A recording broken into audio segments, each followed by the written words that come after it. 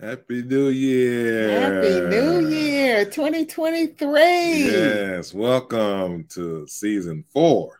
Yes. Episode 1 or episode 101? 101, that's it. 101, because we just celebrated our 100th episode last week. And we reviewed our favorite show, our longest show, our most commented on show, and our most watched show, and our favorite guests. So that particular show, we focus on all categories: God, marriage, family, and life. Yes. So today, we're just thankful. We're just thankful to God we made it to 2023. And we pray that everyone had a safe and Merry Christmas, have a happy and prosperous New Year, and enjoyable time watching sports over the holiday. So today we're going to focus on family/life. Family/life. And to mention sports, our topic is why parents encourage their sons to play a sport other than football. So our subtopic. We're going to talk about various sports and the possible dangers of playing other sports in light of this recent football injury of Damar Hamlin, a defensive back for the Buffalo Bills, who went into cardiac arrest after a blow in the chest in the game versus the Cincinnati Bengals on Monday Night Football. But thank God, he was revived twice. Once on the field and once in the hospital, and is currently on the road to recovery. His neurology condition appears to be intact, and he's currently communicating verbally. Playing sports like baseball and basketball can be a dangerous occupation. But football requires players to be violent intentionally to either stop or hurt their opponent. So we are back in this new year, new mindset, and we definitely give thanks to God for all of his blessings. We have heard of so many that just didn't even make it, didn't cross over. That's right. So we are so grateful to be alive, if you can understand that. And so before we go any further, though, we'd like to give a shout out to our fellow podcasters here on BS3 Network. It's about 45, 50 of us. Right. And we are doing this thing, okay? We are doing this thing under the leadership of our son, Ben Sutter III. Definitely got to give him kudos. Definitely got to thank him for getting us involved and nudging us. Mr. Podcaster, Mr. Podfather. That's right. Ben Sutter III. He is the visionary and the energy behind BS3 Network. I tell you, if you want to see somebody that's working tirelessly and producing, not just working, but producing in the spirit of excellence, he leads the way for us. So we thank God for him. And just to let you know, he offers coaching. If anyone is interested in getting started like we did, we had to, have him to coach us through this podcasting journey, because we didn't know what we were doing and never been involved in it. So he offers coaching. Check him out. The link is on your screen. If you are interested, please do. And also check us out on Roku TV, BS3 Network on Roku TV. That's our web link on your screen. We invite you to just, browse through the content. There's something there for everyone, even the kiddos. Yes, there's church, there's everything you can imagine.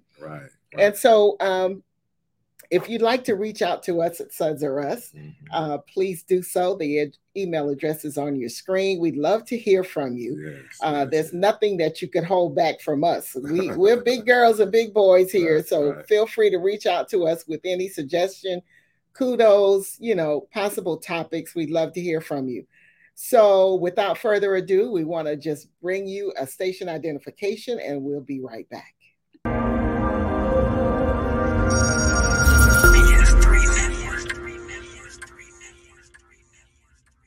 BS3 Network, changing the way you watch TV.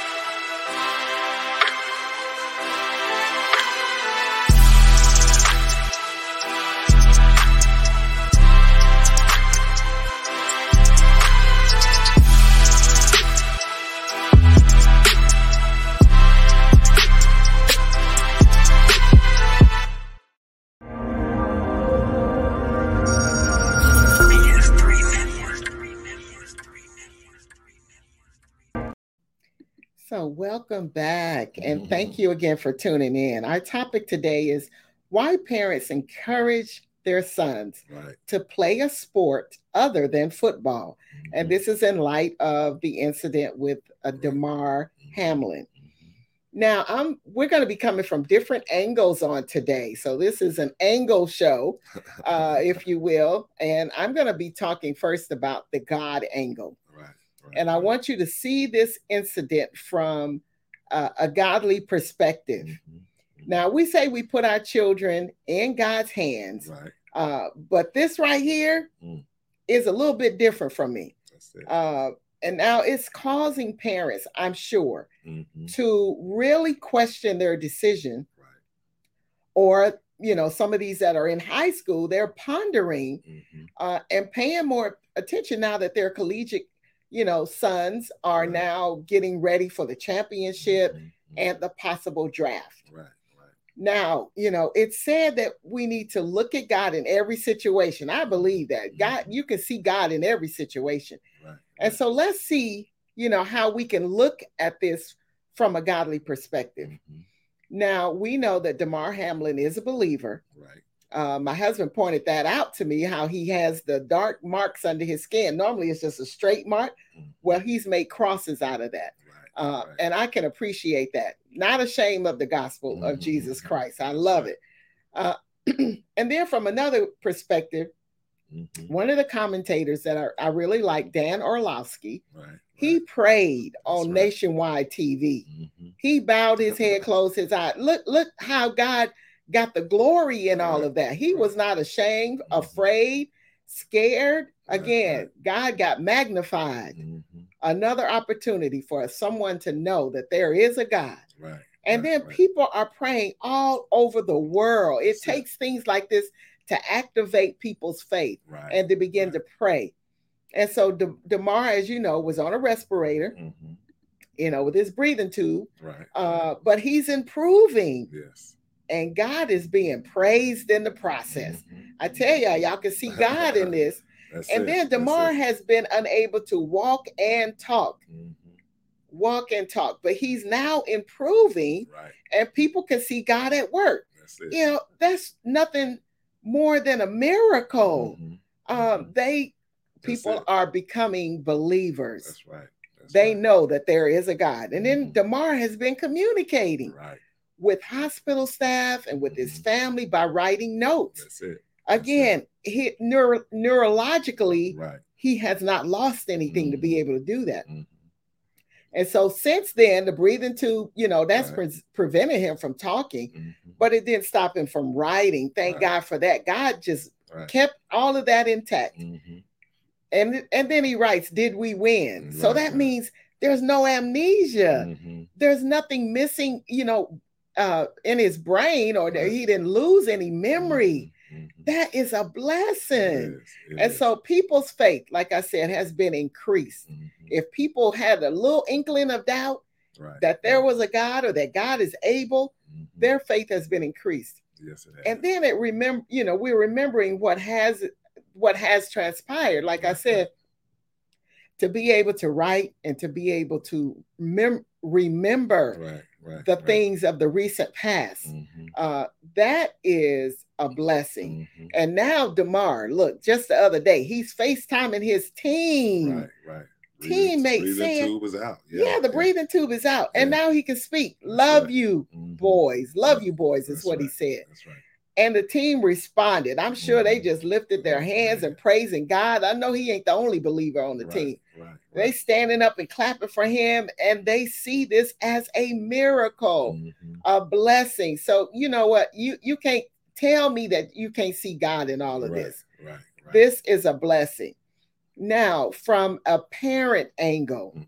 Okay. I'm sorry. We're gonna pause and let him go to the to the God angle as well. Good afternoon. Thank you, Brian B. Williams. Brian B. Williams. Thank you for tuning in. So we talk about this God angle. Yes. And she had mentioned DeMar Hamlin, but I want to look at what we're getting ready to I guess view or experience on Monday night. The NCAA football championship game is coming up. Will be played on Monday night, the championship game, by the defending UGA, University of Georgia Bulldogs. We got plenty of those in our neighborhood. There's flags flying everywhere. So they're defending their championship. But UGA, University of Georgia, is a public land grant research university with its main campus in Athens, Georgia. It was founded in 1785. It is one of the oldest public universities in the United States, the flagship school of the university system of Georgia. It has been ranked by major institutional rankings among the best public university in the United States. So the Bulldogs, they compete in the Eastern Division of the Southeastern Conference. We call it the SEC. A lot of people believe it's the best conference ever. They play their home games at historic Stanford University on the Stadium at the University of Athens, Georgia's campus. Now, Georgia claims consensus national championships from 1942, 1980, and 2021. So they're defending champions. While the AP and coaches poll have each voted Bulldogs the national champion twice in 1980 and 2021. So Georgia also been named the national champion by at least one polling authority in 4 other seasons, 1920, 1927, 1946, and 1968. So they're playing. And this is where the God angle comes in. Their opponent in this championship game on Monday night is TCU. Now, I always thought TCU stood for Texas Central University. But to my knowledge, TCU actually stands for Texas Christian University. So what it is, it's a private research university in Fort Worth, Texas. It was established in 1873 by brothers Addison and Randolph Clark, which is called Addran Male and Female College. 88 years after UGA was formed, the University of Georgia. Now, it's affiliated with Christian Church Disciples of Christ. So the Christian Church Disciples of Christ is a mainline Protestant Christian denomination in the United States and Canada.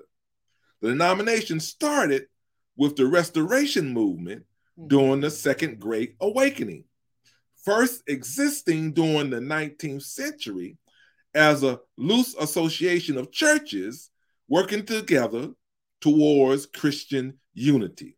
Then it slowly formed in quasi-denominational structures through missionary societies, regional associations, and an internal convention. So the pioneers in this movement were seeking to reform the church from within, and they sought the unification of all Christians in a single body patterned after the church of the New Testament.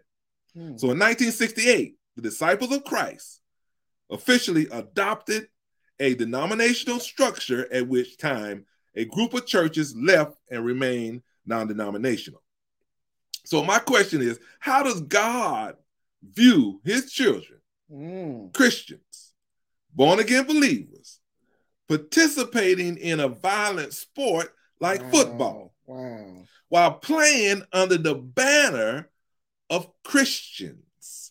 Because it's a Texas Christian University. So I want to give you this scripture. Proverbs 3:29-30.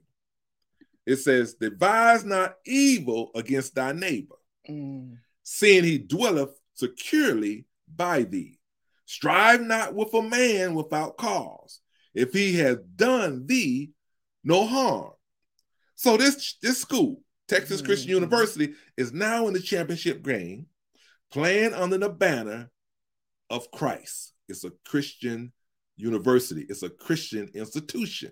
But look at this. Now, from 1867 to 1874, the character of Fort Worth, where Ayn Rand Male and Female College was formed, changed substantially due to a commercial influence of the Chisholm Trail. So the Chisholm Trail is a principal route moving Texas cattle to the Kansas railheads. And a huge influx of cattlemen and money transformed the sleepy frontier village into a booming, brawling cow town. So the area around the property purchased by the Clark brothers to form their college soon became the town's vice district. An unreveled stretch of saloons, gamble halls, dance parlors, bawdy houses, which is brothels, catering to the rough taste of the Chisholm Trail cowboy. So in the rough, rowdy reputation had in 1872, it acquired a nickname of Hell's Half Acre. Wow. The heart of which today occupied Fort Worth Convention Center and Fort Worth Water Garden. So in 1873, the Clark brothers, because of the transformation of this area around their college, which was Ayn Rand College, male and female college, what they do, they transferred their college, or they rerouted their college to Thorpe Springs, where they founded Ayn Rand Male and Female College. Now, Texas University, or Texas College University, TCU, recognizes 1873 as its founding year, not 1867, as it continued to preserve the original college through the Ayn Rand College of Liberal Arts.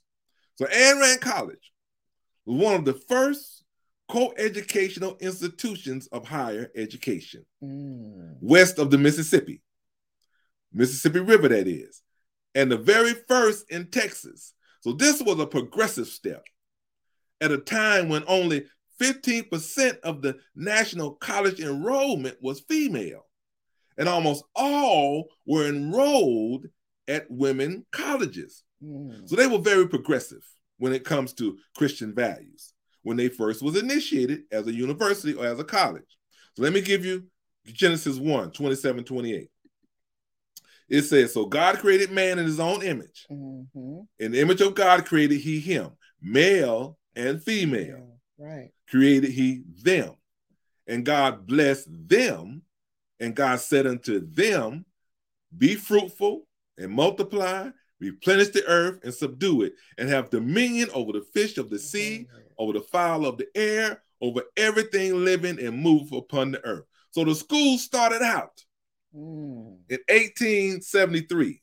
It started out as a spiritual awakening institution in Thorpe Springs, Texas, for men and for women. Then in the 20th century, it converted to transforming their institution into a money-making sports program in Fort Worth, Texas, not considering the ramifications of the human body to entertain the students and the fans. See, I don't think God anointed it, appointed it, or approved it. Now, he allowed it to happen because God gives us all a free will choice. But I also understand that these young men can receive an education with a scholarship. But it has also grown beyond that, my brothers and sisters. These institutions in the Power Five, they like to call those conferences the Power Five Conference. These institutions are only caring about money and winning games. TCU, Texas Christian University, started out as a progressive university, Christian awakening with a movement that wanted to educate those about Christ and about learning about the New Testament. But what happened over the years? Their whole focus switched and it changed to sports, because sports brought them revenue. Money. It brought them money. With this money comes, unfortunately, where they take advantage of the less fortunate. So TCU competes in the NCAA Division I athletics as a member of the Big 12 conference now. For most of their history, in 1923 to 1996, TCU was a member of the non-defunct Southwest Conference, which is SWC. But in recent years, university has made significant upgrades to their athletic facilities, including construction of a $13 million Al Martin Academic Enhancement Center, which was completed in August 2008. The university finished reconstruction of their entire Amon G. Carter football stadium in September 2012 at a cost of approximately $160 million. Now, this money didn't go not to help the poor, not to take care of the sick people or lower income students, to help them with their tuition, as Jesus commanded us to do. Where'd it go? It went to the athletic departments. It went to the sports department, the sports facilities, in order to increase their revenue and unfortunately take advantage of those less fortunate, which are these athletes, Black athletes, majority from low income and poverty areas. Now, the Daniel Myers Coliseum underwent a $55 million reconstruction that was completed in 2014 to 2015. Basketball season was expanded with seatings and concessions and offices and locker room space and better sight lines and luxury fan facilities. So the Horned Frogs had 2 national championships, one in 1935 and the other in 1938. Way to perform them joining the Big 12 Conference. Additionally to the team had captured 18 SWC Conference championships. The TCU Horned Frogs, the Texas Christian University, changed their main focus from Christian education to the football and basketball money-making business. Because the revenue that those sports programs bring into schools keep the entire athletic department afloat. Not considering the potential injuries and subsequent health issues later on in life. I don't think God approves of this activity. What's even more disturbing is that a Christian university is benefiting from a violent sport. That's my God angle. I hate to call out you, TCU, but I have to give you that angle because you're now in the biggest game of the year, the NCAA football championship. And you play under the banner of Christian discipleship. And if you look at your actions, does it actually line up with Christ's values? I'm going to give you this scripture. 1 Peter 3:13. It says, and who is he that will harm you if ye be followers of that which is good? Wow. Have you been enlightened with that? We're still going with the vein of football, and, you know, despite the risk, and I mean, there are risks with anything, but despite the risk in playing football, excuse me, lots of parents, whether if they're single or married, you know, they want their sons to play football. Now, most of them come from the money angle. the parents usually, excuse me, pour a lot into their sons, financially, physically, they got to cart them around and, make sure that they eat right and make sure that they, are improving themselves in their skills. So whatever that takes, training. Some people get one-on-one training, whatever that takes. And they encourage their sons to strive and to play so that they can get a scholarship. And I'm talking about in high school to get a scholarship in college. And then their eyes are focused on making it to the NFL. They don't care, what it takes. And so most of the players are trying to get their families, and rightfully so, they want to do something to improve their family dynamic, getting them out of the hood and having a better life. I understand that to a certain extent. Now, today I was having a conversation with our daughter, Camellia, and she brought up a very interesting point that, even now, parents have their, 5-6-year-olds out playing football. And she's like, is that a Southern thing? And I thought about that. I don't know that much about football. Maybe you guys could chime in and say something about it. But why is that?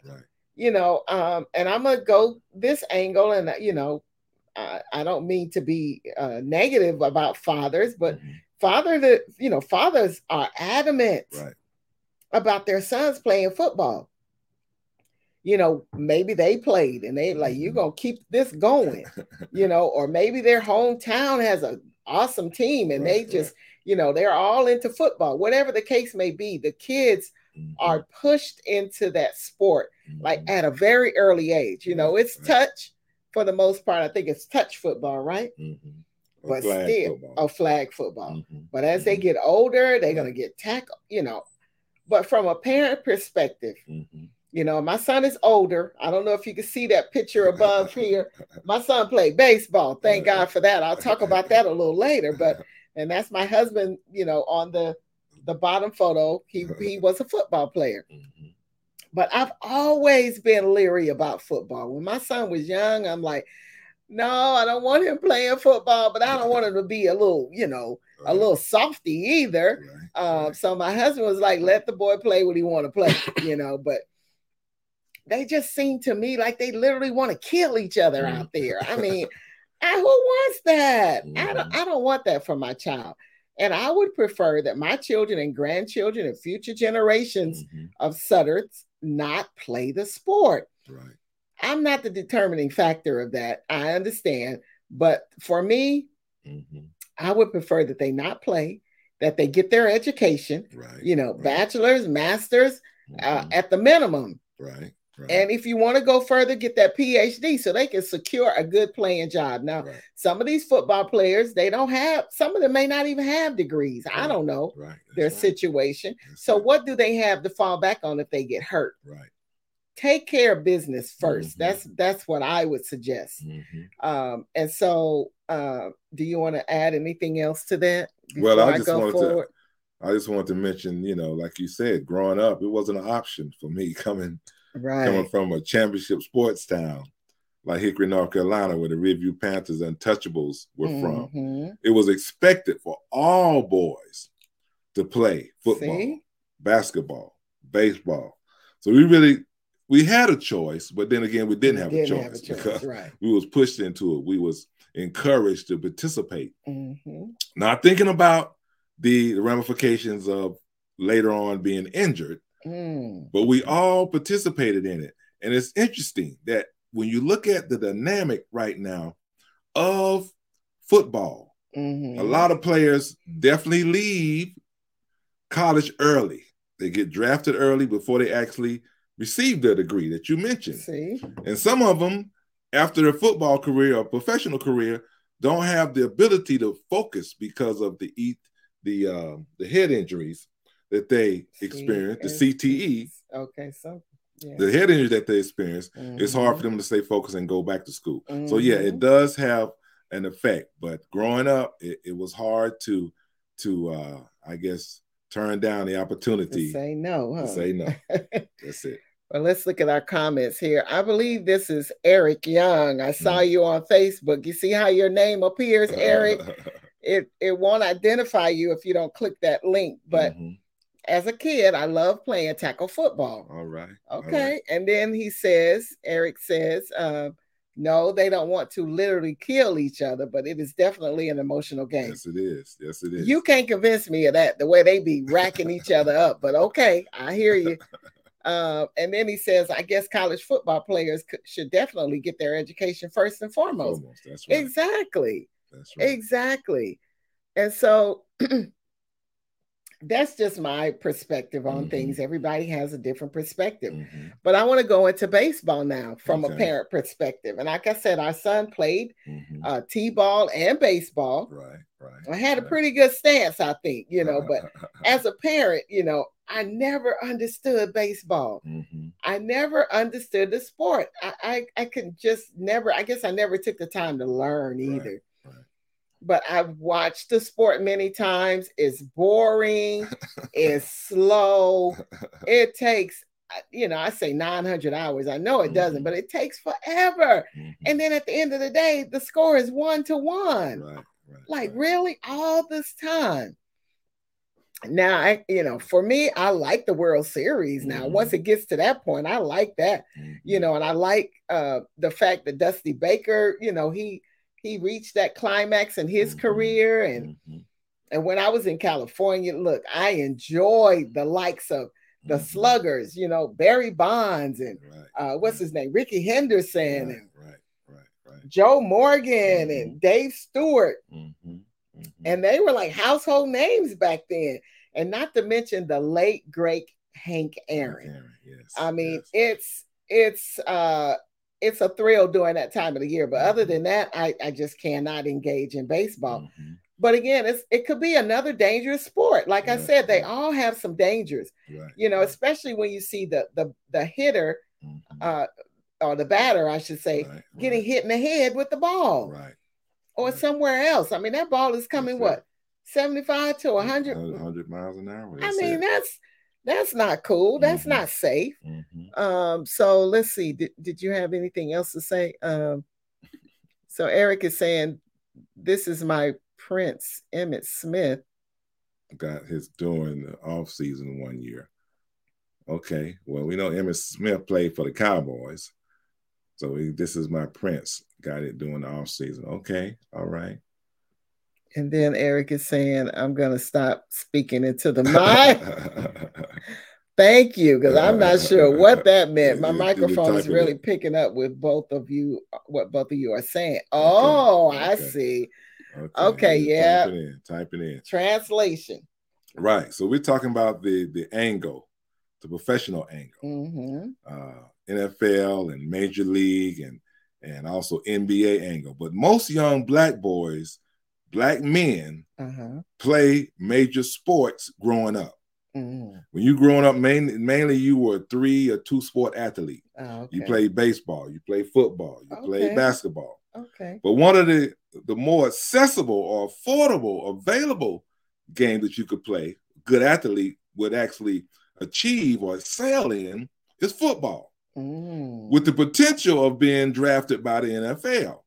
So it's a more opportunity, especially for African Americans, because see, the Major League, the MLB, African American participation has been declining for over the years. There are a lot of black players in the Major Leagues, MLB, playing baseball, but they're from South America. They're from the Dominican Republic, Cuba, Mexico, El Salvador. They're playing professional baseball now. So the Major League Baseball has been a smaller percentage of African-American players now than it has had in any year since the early 1990s. Wow. This is according to a report released by the Institute of Diversity and Ethnics in Sports called TIDES at the University of Central Florida.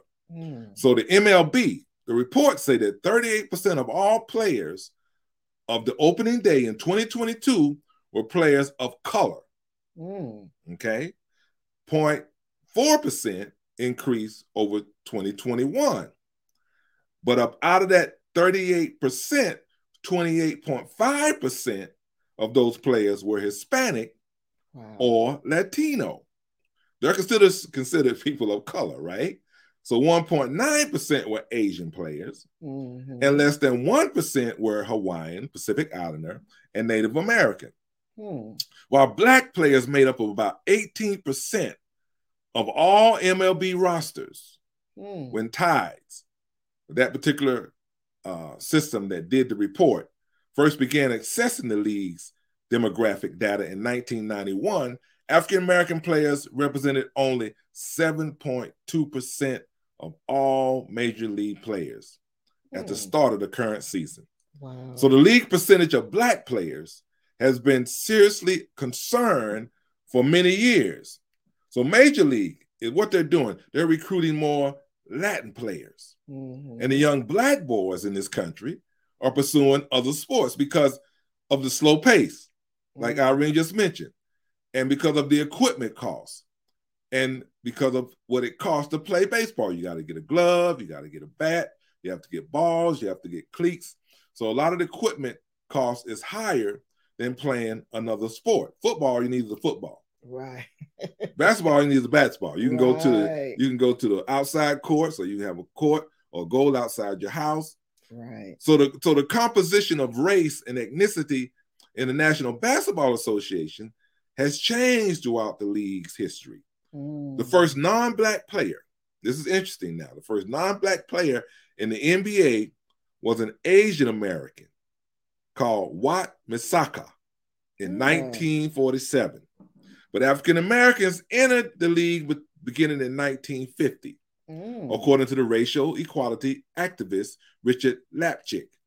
The NBA in 2021 was composed of 73.2% Black players, 16.8% white players, 3.1% Latino players of any race, and 0.4% Asian players. There was 6.6% in the players classified as other races. So the league has the highest percentage of Black players of any major professional sport league in the United States and in Canada. Wow. But with the emerging of African-American players in the 1960s, the NBA game has statistically and stylishly begun to change. It was faster and above the rim because Black men can jump. Right. So many leagues. Yes. Great Black players came from the NBA. At that time, African American believed that there was a limit by the unofficial league quota of the Black players per team. So because of that insurgence in the early 1960s, this is where you get all the popular players of Bill Russell, God rest his soul, just passed away, Wilt Chamberlain. And as you continue to go on in the years, you get all these major players like Magic Johnson and Michael Jordan. They changed the whole aspect of the NBA. That's right. But now the NBA is recruiting and drafting European players.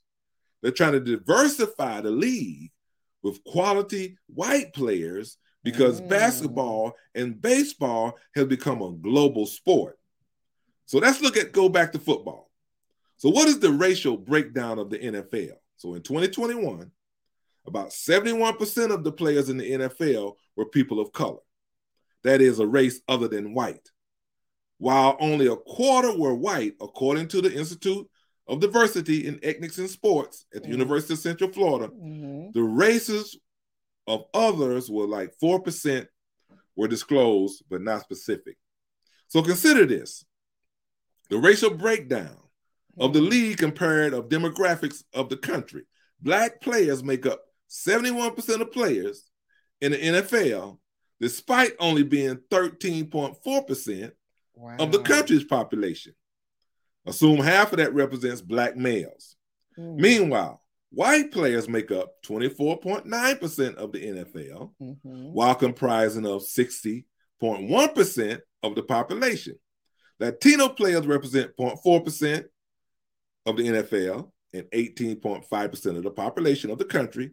Asian players represent 0.1% of the NFL, according to this report, and 5.9% of the population. Yet there's a never prep that needs to be said about the diversity among the lead players. So young black boys, what we're talking about today, they're drawn to football to get themselves and their families out of poverty. Mm-hmm. They also use the contact sport. As Eric mentioned, he loved to play contact and tackle football. What it does, you can take your frustrations out on someone else. But what it does, it leads to injuries and health problems down the road. Yeah. So unfortunately, these big universities and professional teams are taking advantage of the black athletes to enrich themselves. And the two other major professional sports, African-American players are decreasing because now the sports are recruiting from different countries and different continents. But only place that you can play football is in America. And that's the contact sport. I'm not talking about soccer. I'm talking about contact football. And that's, unfortunately, is one of the reasons why young black men are gravitating to that sport. Wow. Before we go any further, though, that's good stuff. That's good stuff. And these guys dominate baseball. You're right, that's Eric. Right. The Cubans, the Dominican Republic, right. They do. They do. That's it. You never know that until they, where they're from until they open their mouth because they look like us. But then it's like, wow. Wow. That's what he said. And that's what you said. Wow, Eric. And then Eric says, go ahead. Basketball and football, the top two sports of young black men, yes, what they go for. That's right. Basketball and football. That's right. Yao Ming, that's right. Yao Ming played. He was another one. But you mentioned somebody way back in 1940 something. Yeah. And are you both aware of the impact black players had on the fledgling AFL, which eventually affected the NFL? That's right. Yes. We remember that. Very effective. I'm so glad the NFL stopped using that old AstroTurf. That's what caused a lot of injuries too. Oh, wow. They had to upgrade their turf because they got a lot of complaints. They said it was hard as cement, like playing on cement. That's right. You got a lot of leg injuries and knee injuries and ankle injuries because of that. That's right. Good stuff, Eric. Thank you. Yes, from a different perspective. Now, I'm going to talk about soccer for a minute. Only for a minute because, again, it's one of those sports I don't understand. Mm-hmm. But interesting enough, our grandchildren were involved in 2 or 3 summers that they did soccer or they played soccer and they enjoyed it. And as a grandparent, I enjoyed their excitement. And I would love to see them continue to master their skills in that area and then that sport. And then maybe I could, kind of up my game on how soccer is played because it's in that arena with baseball. I don't get it. Right around for 1 point.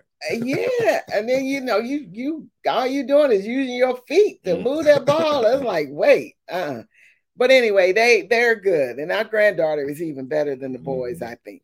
But basketball, back to basketball. Now it's my most favorite sport of them all.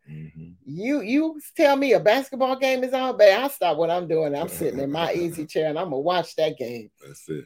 But it's becoming, in my opinion, a little bit too rough and brutal. I'm not gonna say it's it's not as bad as football, but it can be brutal at times. And I would prefer if I had one young enough that he would play, basketball or baseball or soccer, definitely not football, but, there's some intentionality to some of these injuries that you see in basketball. And that's what I don't like about it. I call them dirty players. Everybody knows what that means. And you can identify them because they purposely, and some of them need to go into Hollywood because they purposely, flop and do all this extra stuff as if somebody's hurt them. But then turn around and literally, my favorite player, Steph Curry, they know his ankles are bad. And so they go and aim at his ankles. I mean, come on. Lord, like, why you intentionally hurt this little boy? He ain't no little boy. But this man, I don't get it. But I'm sure a lot of the parents that are believers, that our believers are holding on to this profound promise that's found in Psalm 23, verse number 6.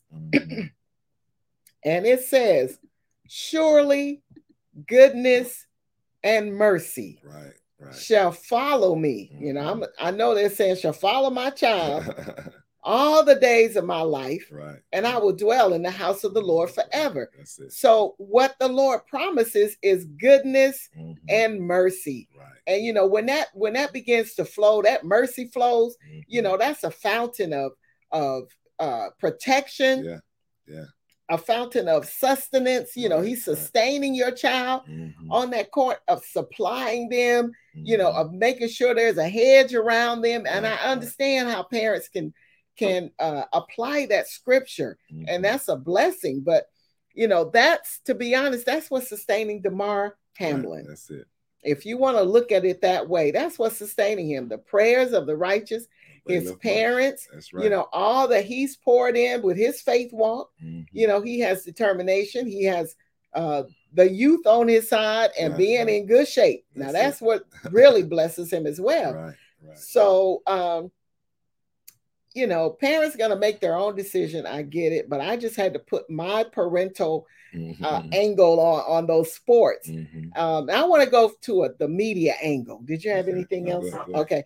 On the media angle, you know, some of the media and the fans said this is a crucial game, you know, in terms of the playoffs leading up to the Super Bowl. Like, how can this happen? They need to figure out how to play this game, not giving thought to this young man that just got carried away to the hospital, that had to be revived twice. So hello, Mr. and Mrs. Media.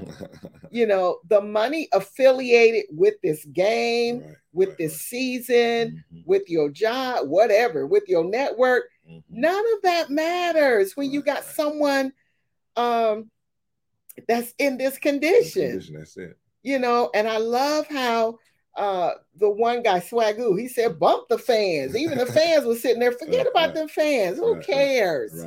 Who cares about your feelings, the money you spent on that season ticket? You know, that's your problem now, and that should not really matter. So I know that that's not proper English, but that's what Swagoo said. Bump them fans, you know. And I, you know, I was looking forward to the halftime show. Everybody was. Bootsy Collins and Zap. Baby, we were ready, but none of that mattered. And I'm sure they felt the same way. And so the insensitivity for me was so inappropriate. What Skip Bayless tweeted, what's his name? Shannon. He raked him over the coals. If y'all haven't seen that, you know, and rightfully so. And then this chick, I'm gonna call her a chick because she was so out of line, Susie Colbert, who commented with Booger McFarland, and what's his name, Adam Scheffner. She was so out of touch. So I'm sure they're trying to figure out what they're gonna do next. Very insensitive. And Booger was like, "Look, we're not thinking about football right now." Well, she comes back again with another comment. I think they should really go ahead and think about how they're going to move forward with this game. And you know, at that point, I think as a female, she should have kept quiet, never been on the football field, never been hit or tackled, whatever. But I'm like, these two, well, I know Booger has, right? He can speak from a male perspective that has been out there on that field. So, you know, she was so out of line. And I don't like sensitivity when it's something of this nature. This man's life was on the line, but he was in God's hands. Thank God. Now, from the medical angle, I can really appreciate the good job that the NFL did. My husband said, you know, there may have been, just like on a plane, there are medical professionals. There may have been some medical professionals in the stands. Whoever and whatever there was at that particular moment in time, they moved into action quick and took care of that young man. And I know his parents were grateful. Mama was right there by his side. The team was there. I couldn't believe these big burly men crying. But you know, they all moved into place and made sure that he was taken care of. Defibrillator, all of that. So kudos to the medical professionals that were there. But going back to these NFL, like the fans were in shock. We had a relative that was there. Right. I could not imagine. I probably would have not moved. And there were some that some were filing out, going home. And then there were some that were like, could not move. Right. Just in total shock. And then the rescheduling. And people were wondering when they're going to reschedule the game. Going to be Monday Night Football? Going to be... You know, they, again, insensitivity. It's like, can you imagine? I know I could only imagine the trauma of these teams going back, maybe not on that particular field, but, you know, just playing again. Yeah. It's almost like PTSD. You know, that's a traumatic event that they sit there and watch. And then these, you know, these college students that are preparing for the draft, can you imagine how their parents must feel? You know, and then in Georgia, there's these extreme hot weathers that we've had children just fall out. Some of them died. That's right. You know, don't even make it to the NFL. I mean, that right there is enough for me to say, no, sorry, son, you are not playing. You are not playing. So football to me is just too tough. I know they're trying to blow off some steam and frustration at the same time, but it's just too much. And it makes me think about Tua as well. You know, this young man has it. I see that vision of his hands all deformed out there on the field. And it's like, oh my gosh, why would I continue? I don't know the ins and outs of the contract and all of that, but I would not do it. And then to hear Ryan Clark, we heard this the other day, he has lost 2 organs, all behind playing football. I mean, to tell you, is it worth? I know he has a health condition and playing in the altitude in Denver didn't help him any. And so he's had his gallbladder and his spleen removed. Baby, oh no. No way, no how would I want anyone to play football. Oh, wait a minute. He has reminds me of a more tragic Chuck Hughes situation back in 1971. Yeah. Wow. A lot of episodes. Yeah. And then he talks about Shannon Sharpe. Okay. Shannon Sharpe is one of the best trash talkers in NFL history. Okay. He did not spare Skip not one bit. That's right. At the end of the day, those big brutal men are still just little boys. That's right. They have feelings like everyone else. Exactly, Eric. They're human. That's right. Or maybe that wasn't Eric. I apologize. We thank you for tuning in. But they're human. And I can appreciate that. Anybody says men should not cry, you know, right. It's okay. And if you could witness that and not shed a tear, then something is really wrong. That's it. But let's just, as we one last comment before we come to a close. That was me. Okay, I thought so. One last comment before we conclude is just we're so grateful as we somewhat dedicate this show to Damar Hamlin and knowing that there's so many that are praying for him, and we are in that number as well. Yes. For his family. I understand he has a young brother. I don't know if he has any other siblings, but his whole family. Right. Nina and Mario Hamlin, we are praying for you, that God continues to give you strength. So we are just grateful to see God in action in his life. Right. So grateful. Our faith has been increased. Yes, it has. So we thank you for tuning in. We just want to give you some history and statistics, but also some commentary on what we experienced on Monday night. We were all touched. Yes. As to what happened. Never seen it before. And it was something that was very dramatic. Right. And I can imagine what the young men experienced on that field. But we just thank God that we was able to comment and give you some history and some backdrop as to why young Black men do what they do. And unfortunately, the outcome can be serious and fatal, but thank God that the effectual prayers of a righteous man availeth much. Yes. He's still with us. So we're going to close out with this scripture after the final comment. Good to be here again. Thank you. Thank you for tuning in. So our closing scripture comes from Romans 12, 9 through 10. Romans 12, 9 through 10, and it says, "Let love be without dissimulation. Abhor that which is evil. Yes. Cleave to that which is good. Mm-hmm. Be kindly affectionate one to another with brotherly love. Yes. In honor, preferring one another. Not slothful in business, fervent in spirit, serving the Lord. Yes. Serving the Lord, rejoicing in hope, patience in tribulation, continuing instant in prayer, distributing to the necessity of saints, giving to hospitality. Yes. God bless you and keep you on this day.